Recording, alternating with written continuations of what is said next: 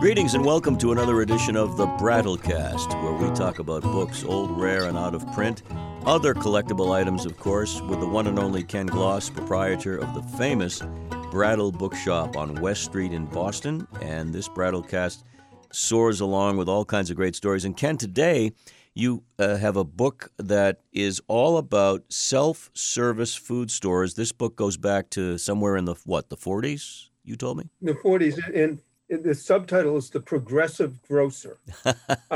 It's 1946, but it's not a terribly valuable book.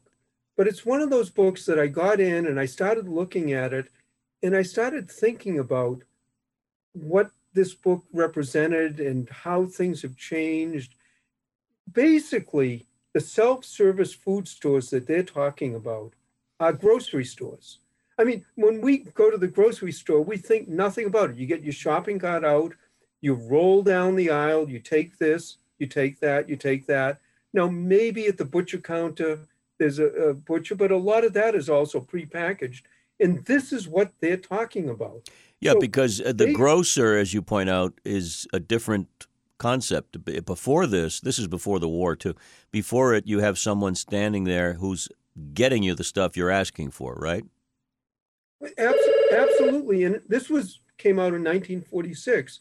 But the grocer would be, you would be going to a store, and of course, in most cases, and even after, you'd be going to the fish market, you'd be going to the butcher, you'd be going to the dry goods, the vegetables. First of all, when you did that, it was probably a small mom and pop type of thing. Maybe a few were bigger. They'd probably have a somewhat limited amount of produce that you could have because, they couldn't have the vast, huge quantities. They would be selective. So, you'd come in and you go, I'd like some peaches, I'd like that. They might say, well, there aren't any good ones. Or maybe you'd get your flour. Sometimes you'd even get it, oh, I need a pound. They'd open up a bag, put in a pound, weigh it.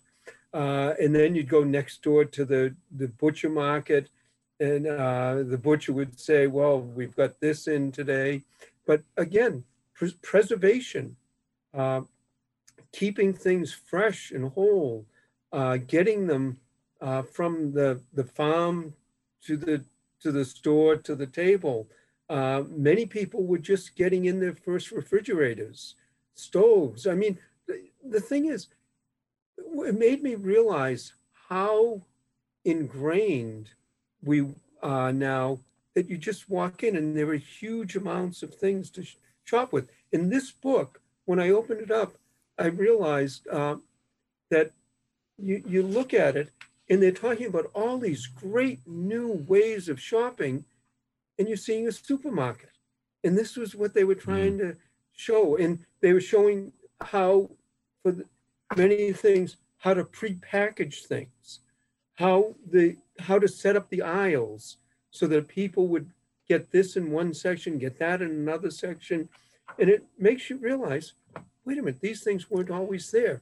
Or, a question before you go further. Question: is there an author or an organization behind the book that you want to talk about? Well, the National Magazine of the Food Trade put it out. There were 3 editors. They didn't say authors. There was Carl Dipman, Robert Mueller, and Ralph Head, and they were all editors at the Progressive Grocer magazine. Okay. And but basically, what this was saying, it was saying the heights where things should be shelved. Now, I remember also, even when I was growing up, which was after the war, that you'd have the eggman deliver, you'd have the milkman deliver. And what I find interesting is that all stopped because you started getting the larger and larger store. But the corner grocery store, where maybe you went, your parents or your mother went every day and they knew you and they'd know they'd have a certain type of cereal ready for you, or you could even call ahead and say, I'm coming, I need my Friday order. They'd have it all ready for you, or, they'd deliver it to you. And then it went to these large supermarket style, much larger selection. They also could order in larger quantities, which in many cases brought the prices way down. And they talk about that, that the efficiency of ordering in quantity, having the refrigeration devices, preservation, laid out well, brought the prices down, which also probably drove out a lot of the very small businesses. But that's it. Yeah. The thing that I find interesting too is nowadays you're getting much more delivery service. It's sort of going back on itself, and some of these larger stores, you have your issues. But I just love the idea that there's a whole section on alcoholic beverages and where to put those in the store and how to sell them and who could buy them. Well, there's a strategy to marketing that's very much probably that the origins are in a book like this, because your produce is in one part of the store on purpose, just as your dairy and ice creams are in the back. You have to go back and work your way forward. There's a lot of logic. And also, do they talk about placement on shelves of items and things like that? They talk about placement Yeah. on shelves. They even talked a little about the manufacturer delivery and getting shelf space. They even were starting with that because I don't know, I guess a lot of people realize, some don't. A lot of what you see at a grocery store and where you see it on the shelf, the people who are selling that product are paying for that shelf space. And that's where a lot of the profit comes from a lot of grocery stores. It's the fact that you're buying and selling it, but the margins are short.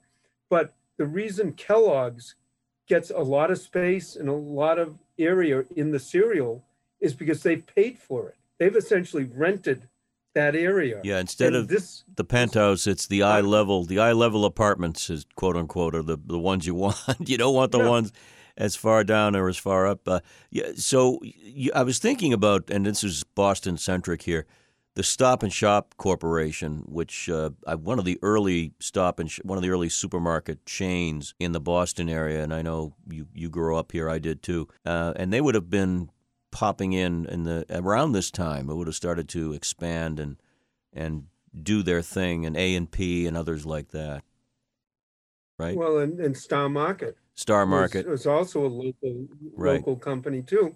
Yeah, and they were just beginning and realizing the size, the scale, other things that made big differences in that. And this is where I like this, because the more you think about it, the fact that Eisenhower built a road system. That's right. That you could quickly get from the farm to the dairy to either the manufacturer who put everything together or right to the supermarket, allowed for the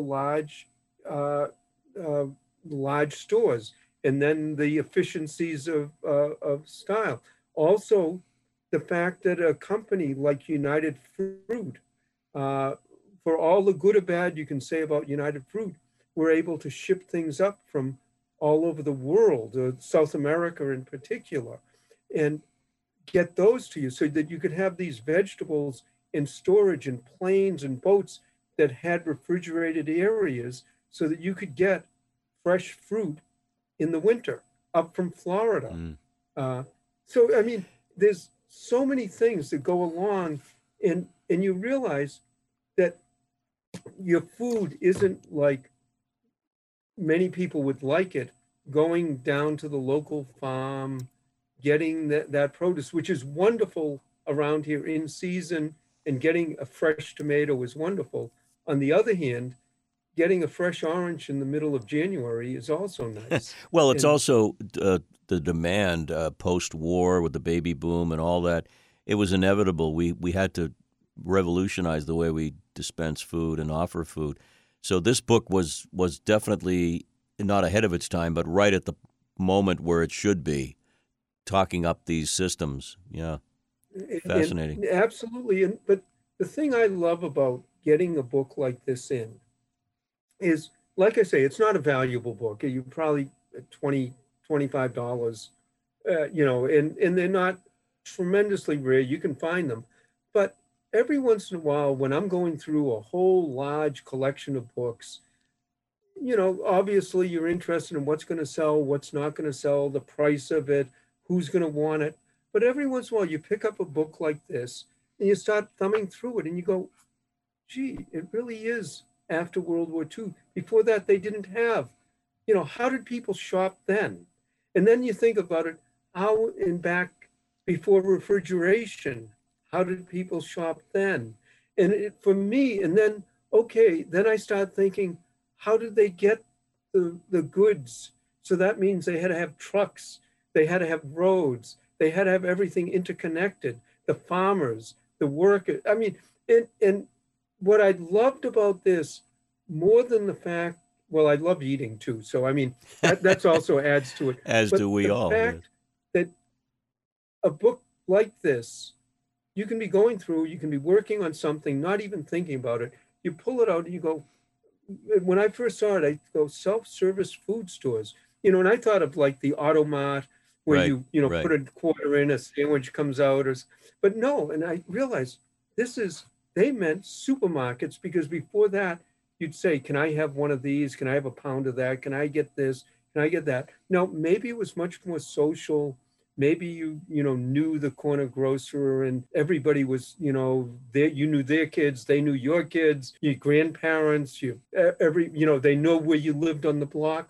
But what goes into the fact that not only do you have a store like this, but what goes in, and my mind just keeps going and going and going. And you realize that there's a lot that goes into the things that many times we don't even think about anymore. And these are the kinds of things that people will discover as they roam across the shelves of the Brattle Bookshop. All kinds of books on all kinds of subjects that'll make you think and want to learn more. Fascinating. Next time I go to the grocery store, which will probably be tonight, I'll be thinking of us talking up this subject and thinking about the wise men and women of 1946. Wonderful stories, Ken. Thank you. In almost every book that you see, not all of them, there are a few clunkers, but if you start looking in these things, it can open up a whole area and story for you. And many people randomly find a book like this. And next thing you know, they're collecting books about food and produce and how to make things and how to get it and how you distribute it. And so one thing can lead onto a merry path.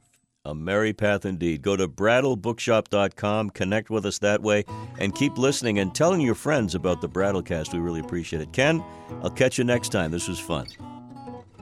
We always enjoy it. And maybe sometime I'll be at the store when you're at the store, and we'll see each other, and that will be good too. Well, just take your carriage and do some shopping when you get here. Thank you.